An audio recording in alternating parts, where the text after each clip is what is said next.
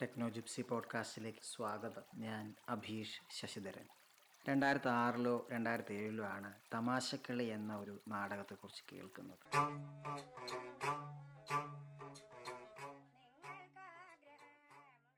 അതിങ്ങനെയാണ്. പാലക്കാട് ഒരു ഗ്രാമത്തിൽ +2 വിദ്യാർത്ഥിയായ ഒരു കുട്ടിയും അവരുടെ സംഘവും ചേർന്ന് ഒരു നാടകം കളിച്ചു. ആ നാടകം വളരെയധികം വ്യത്യസ്തത പുലർത്തിയ ഒന്നായിരുന്നു. കാരണം ഒരു വീട് തന്നെ അരങ്ങാക്കിക്കൊണ്ട് വീടിൻ്റെ ഓടിളക്കിയും വരാന്തയിലൂടെയും മുറ്റത്തിലൂടെയും ചെടികൾക്കിടയിലൂടെയൊക്കെ കഥാപാത്രങ്ങൾ വന്നുകൊണ്ടിരുന്നു. അപ്പോൾ അങ്ങനെ വരുന്ന കഥാപാത്രം പ്രേക്ഷകരോട് ശരിയോ തെറ്റോ എന്ന് ചോദിച്ചു കൊണ്ടിരുന്നു. അവരുടെ ചോദ്യങ്ങളും അവരുടെ രീതികളും ആ നാട്ടുകാരെ എല്ലാവരെയും അന്നൊന്ന് ഇളക്കി. വീട് മുഴുവൻ അരങ്ങാക്കുന്ന ആ നാടകം സംവിധാനം ചെയ്ത കലാകാരനാണ് വരുൺ. വർത്തമാനം പരമ്പരയിൽ ഇന്ന് നാം കേൾക്കുവാൻ പോകുന്നത് വരുൺ മാധവൻ്റെ വർത്തമാനമാണ്. കടമ്പുഴപ്പുറം നാട്യശാസ്ത്രയിലെ നാടക പ്രവർത്തനങ്ങളിലൂടെയാണ് വരുൺ നാടകരംഗത്ത് പ്രവേശിച്ചത്. കഥകളി പഠിച്ചരങ്ങേറിയിട്ടുണ്ട്. ചരിത്രത്തിൽ ബിരുദാനന്തര ബിരുദം നേടി, BEdും നേടിയിട്ടുണ്ട്. ഹൈദരാബാദ് സെൻട്രൽ യൂണിവേഴ്സിറ്റിയിലെ തിയേറ്റർ ആർട്സിൽ നിന്നും സംവിധാനത്തിൽ ബിരുദാനന്തര ബിരുദവും നേടി. കുറച്ചു കാലം ഹൈദരാബാദിൽ കുട്ടികളുടെ നാടക അധ്യാപകനായിരുന്നു. കുറുക്കൻ്റെ കല്യാണം, ബാക്ക് ബെഞ്ച്, സൺഗ്ലാസ്, ചരിത്ര ഗാലറി എന്നിവയാണ് വരുണിൻ്റെ പ്രധാനപ്പെട്ട നാടകങ്ങൾ. ഇപ്പോൾ പാലക്കാട് ജില്ല കേന്ദ്രീകരിച്ച് നാടക പ്രവർത്തനം നടത്തി വരികയാണ്. ഈ പോഡ്കാസ്റ്റിൽ വരുണിൻ്റെ സംഘത്തിലെ കലാകാരന്മാരായ കൃഷ്ണപ്രകാശും അരുൺ ജയകൃഷ്ണനും കൂടെ ചേരുന്നു. വരുൺ, ടെക്നോ ജിപ്സി പോഡ്കാസ്റ്റിലേക്ക് സ്വാഗതം.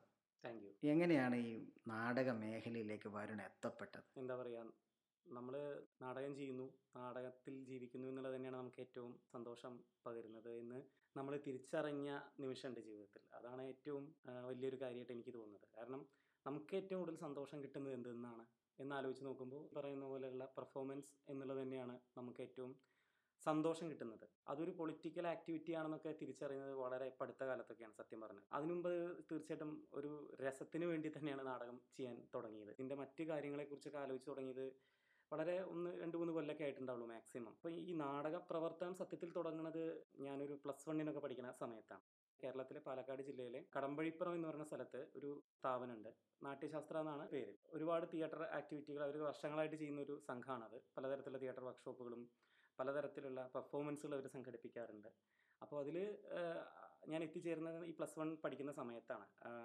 നരിപ്പറ്റ രാജു സംവിധാനം ചെയ്ത ഒരു നാടകത്തിലാണ് ആദ്യമായിട്ട് അഭിനയിച്ചത്. പിന്നീട് തുടർന്ന് വന്ന ഒരു 5-6 വർഷങ്ങളിൽ അവിടെയുള്ള നാടകാവതരണങ്ങളുടെ ഭാഗമാവാനും പല വർക്ക്ഷോപ്പുകളുടെ ഭാഗമാവാനും പറ്റി. അത് നമ്മുടെ ചിന്തകളെയും നമ്മുടെ ആഗ്രഹങ്ങളെയൊക്കെ, ജീവിതത്തോടുള്ള കാഴ്ചപ്പാടിനെയൊക്കെ ശരിക്കും മാറ്റിമറിച്ചു.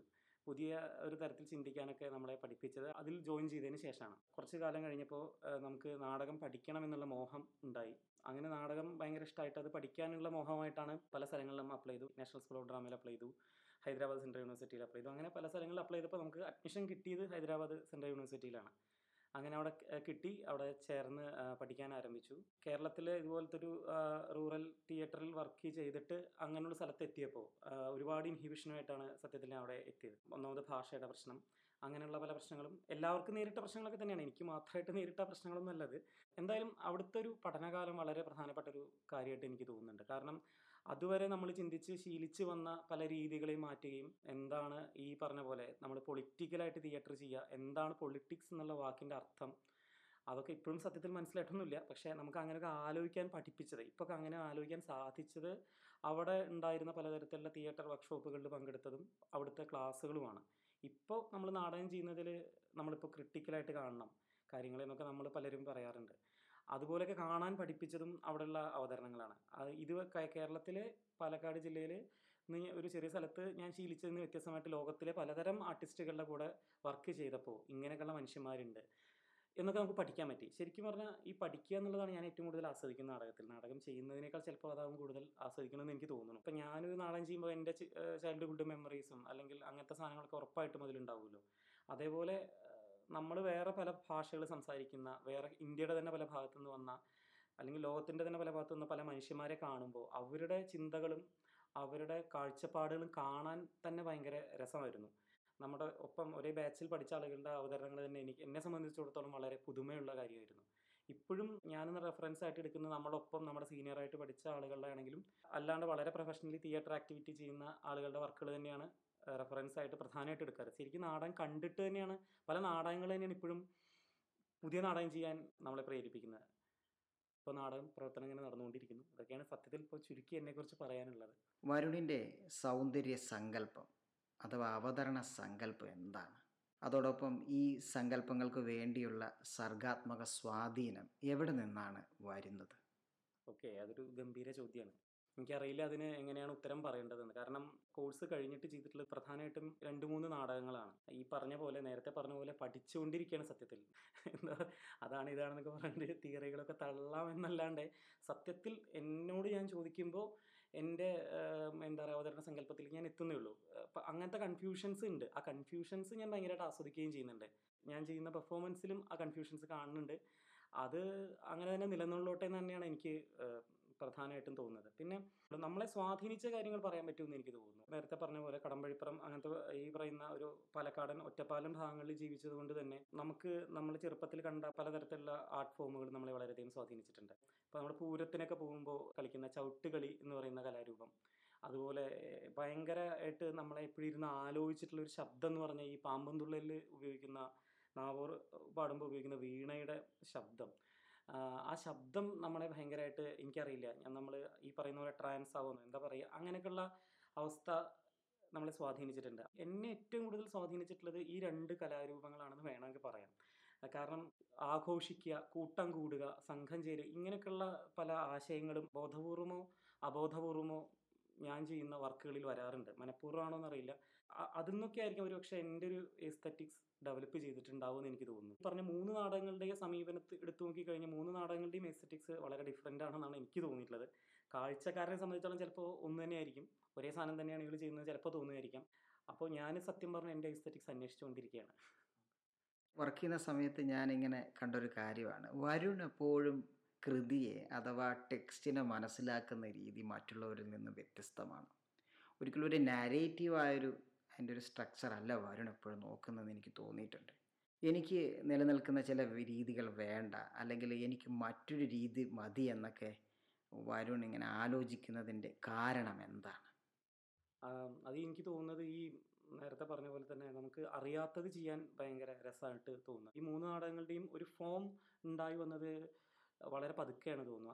ആൾറെഡി പല പ്ലാനുകളായിട്ടായിരിക്കും പല നാടകങ്ങളുടെയും മുമ്പ് പോയിട്ടുണ്ടാവുമെങ്കിൽ പോലും അതൊന്നും അല്ല അത് അവതരിപ്പിച്ച് അതിൻ്റെ ഒരു പെർഫോമൻസിൻ്റെ രൂപത്തിലേക്ക് എത്തിയപ്പോൾ ഉണ്ടായത്. ടെക്സ്റ്റിൻ്റെ ഡെവലപ്മെൻറ്റ് എന്ന് പറഞ്ഞു കഴിഞ്ഞാൽ നാടകം കഴിഞ്ഞിട്ടും അത് പൂർണ്ണമാവാറില്ല സത്യം പറഞ്ഞാൽ. വെറുതെ വളരെ 2, 3 വാചകങ്ങൾ പറയാൻ പറ്റുന്ന ഒരു ഐഡിയയിൽ നിന്ന് മാത്രമാണ് പലപ്പോഴും റിഹേഴ്സൽ തുടങ്ങാറുള്ളത്.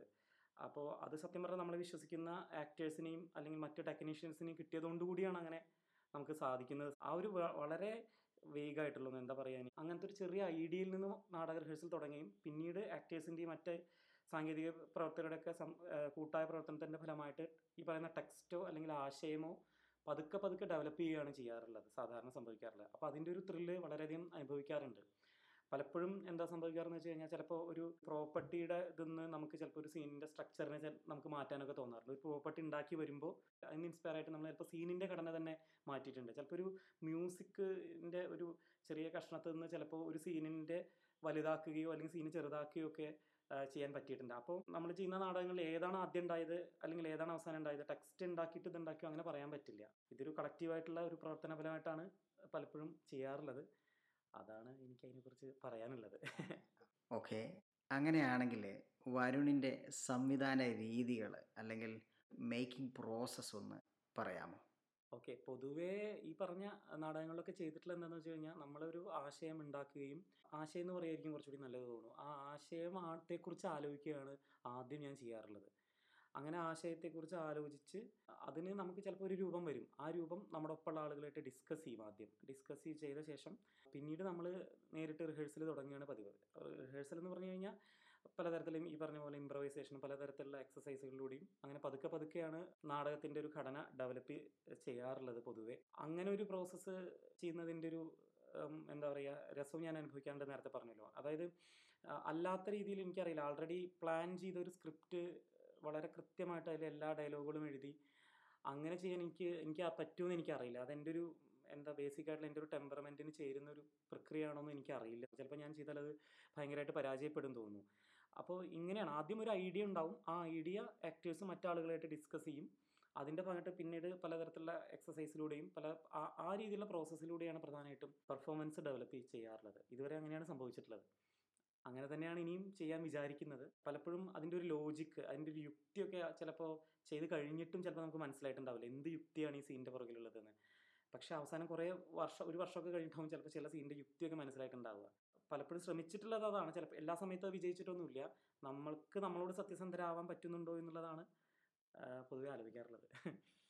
കോവിഡിൻ്റെ ഈ സമയം കലാകാരന്മാർക്കെല്ലാം വളരെയധികം പ്രതിസന്ധി നിറഞ്ഞതാണ്. എനിക്ക് പലപ്പോഴും തോന്നിയിട്ടുണ്ട്, നമ്മുടെ അധികാരികൾക്കോ രാഷ്ട്രീയത്തിലുള്ളവർക്കോ ഒരു പ്രശ്നമല്ല കലാകാരൻ്റെ സർഗാത്മകവും സാമ്പത്തികവുമായ സങ്കീർണതകൾ. എല്ലാവരും ഈ പ്രതിസന്ധികൾ നേരിടുന്ന സമയത്ത് സമകാലിക കലാകാരൻ എന്ന നിലയിൽ വരുൺ എന്തെങ്കിലും പ്രതിസന്ധി നേരിടുന്നുണ്ടോ? തീർച്ചയായിട്ടും സമകാലീന നാടക പ്രവർത്തകൻ അല്ലെങ്കിൽ കലാകാരൻ എന്നുള്ള രീതിയിൽ എല്ലാവരും നേരിടുന്ന പ്രതിസന്ധികളൊക്കെ തന്നെയാണ് ഞാനും നേരിടുന്നത്. എന്നേക്കാൾ പ്രതിസന്ധി അനുഭവിക്കുന്ന ആളുകളുണ്ട് എന്നുള്ളതാണ് ഏറ്റവും വലിയ യാഥാർത്ഥ്യം. നമുക്ക് പറയാം, ഈ പ്രത്യേകിച്ച് കൊറോണ അല്ലെങ്കിൽ കോവിഡ് എന്നുള്ള ഈ ഒരു അന്തരീക്ഷത്തിൽ ഇപ്പോൾ സ്കൂൾ കലോത്സവങ്ങളുടെയൊക്കെ കാര്യം എടുത്ത് നോക്കാം, അല്ലെങ്കിൽ കോളേജ് കലോത്സവങ്ങളുടെയൊക്കെ കാര്യം എടുത്ത് നോക്കാം. അതിലൊക്കെ പോകുന്ന മേക്കപ്പ് ആർട്ടിസ്റ്റുകളെ പോലുള്ള ആളുകൾ, അല്ലെങ്കിൽ അതിലൊക്കെ ഡാൻസൊക്കെ പഠിപ്പിച്ച് ജീവിക്കുന്ന ആളുകൾ, അവരുടെയൊക്കെ ഒരു അവസ്ഥ എന്ന് പറഞ്ഞാൽ വളരെ മോശമാണ്. മാത്രമല്ല, നാടകം ഒരു ഉപജീവനമായിട്ട് ഏറ്റെടുത്ത് ജീവിക്കുന്ന ആളുകളെ സംബന്ധിച്ചിടത്തോളം ഇതൊരു വല്ലാത്തൊരു സമയമാണ്. അത്തരത്തിൽ ആലോചിക്കുമ്പോൾ നമ്മൾ ഓരോരുത്തരും അതിനെങ്ങനെ മറികടക്കാൻ എങ്ങനെയൊക്കെ പുതിയ സാങ്കേതിക വിദ്യയുടെ സഹായം തേടിയിട്ടാണോ, അല്ലെങ്കിൽ എങ്ങനെയാണ് ഇനിയുള്ള കാലത്ത് നാടകം ചെയ്യാമെന്ന് നാടകപ്രവർത്തകർ വളരെ വളരെ ഗൗരവമായിട്ട് ആലോചിക്കണം. നമ്മളെല്ലാവരും അതിൻ്റെ ഭാഗമായിട്ട് ആലോചിക്കണം എന്നാണ് എനിക്ക് തോന്നുന്നത്. അത്തരത്തിലുള്ള പ്രതിസന്ധി ഏതൊരു കലാകാരിയും അനുഭവിക്കുന്ന പോലെ ഞാനും അനുഭവിക്കുന്നുണ്ട്. ഞാനും അതിനെക്കുറിച്ച് ആലോചിച്ചുകൊണ്ടിരിക്കുകയാണ്. വരുണിൻ്റെ നാടകങ്ങളിലും ശില്പശാലകളിലുമൊക്കെ സഹപ്രവർത്തകരായ കൃഷ്ണപ്രകാശും അരുൺ ജയകൃഷ്ണനും ടെക്നോജിപ്സിയുടെ കൂടെയുണ്ട്. KP എന്ന കൃഷ്ണപ്രകാശ് വരുണിൻ്റെ സൺഗ്ലാസിൽ അഭിനയിക്കുമ്പോഴാണ് ഞാൻ KPയെ ആദ്യമായിട്ട് അരങ്ങിൽ കാണുന്നത്. KPയുടെ എൻട്രി മുതൽ പിന്നെ അവസാനം വരെ വളരെ രസകരമായിട്ടുള്ള രൂപമാറ്റം, ഒരു ശരീരത്തിലും കഥാപാത്രത്തിലുമൊക്കെ ഉണ്ടായ ഒരു രൂപമാറ്റം പ്രകടമാണ്. ഒരു നടൻ എന്ന നിലയിൽ കഥാപാത്രമാകുവാൻ KPയെ സഹായിച്ച വരുണിൻ്റെ സംവിധാന രീതികളൊന്ന് പറയാമോ? എൻ്റെ ഫസ്റ്റ് അഭിനയിക്കുന്ന നാടകമാണ് സൺഗ്ലാസ്. അഭിനയം എന്നുള്ളതിനെക്കുറിച്ച് നമുക്കൊരു കാഴ്ചപ്പാടുണ്ട്. അപ്പോൾ അതനുസരിച്ചാണ് ഞാൻ വരുന്നത്. പക്ഷേ വരുണിനെ സംബന്ധിച്ചിടത്തോളം അവൻ ചെയ്യുന്ന ഓരോ എക്സസൈസിന് പോലും ആ ക്യാരക്ടറിലേക്ക് എത്തുന്ന തരത്തിലുള്ള എക്സസൈസുകളാണ് കൊടുക്കുന്നത്. നമുക്ക് പിന്നീടാണ് മനസ്സിലാവാറുള്ളത്. ഓരോ സീനുകളെക്കുറിച്ച് പറയുമ്പോഴും ആ സീനിൽ എന്താണോ അവൻ പറഞ്ഞത് അത് നമുക്ക് മനസ്സിലായ ആശയത്തിനനുസരിച്ച് കംപ്ലീറ്റ് ആയി ചെയ്യാം. അതിനുള്ള ഫ്രീഡം തരും. പിന്നീട് ചിലപ്പോൾ നമുക്ക് അതിൽ തിരുത്തലുകൾ ഉണ്ടെങ്കിൽ അതിനെ കുറച്ചും കൂടെ മെച്ചപ്പെട്ട രീതിയിൽ ചെയ്യുന്ന രീതിയിലേക്ക് മൂപ്പര് സഹായിക്കാറുണ്ട്. പിന്നെ ഇതിൻ്റെ ഒരു പ്രോസസ്സിങ്ങിൽ തന്നെ നമ്മൾ കൂട്ടായിരുന്ന് നമ്മളുടെ ആശയങ്ങളും നമ്മൾ ചർച്ചകൾ ചെയ്ത് നമ്മുടെ ഐഡിയകൾക്കൊക്കെ അനുസരിച്ചിട്ടാണ് നടക്കാറുള്ളത്. ആക്ടിങ് സൈഡ് കുറച്ചുകൂടെ ഫ്രീ ആണ്. ടെൻഷനോ അല്ലെങ്കിൽ സ്ട്രെസ്സൊന്നും ഉണ്ടാവാറില്ല.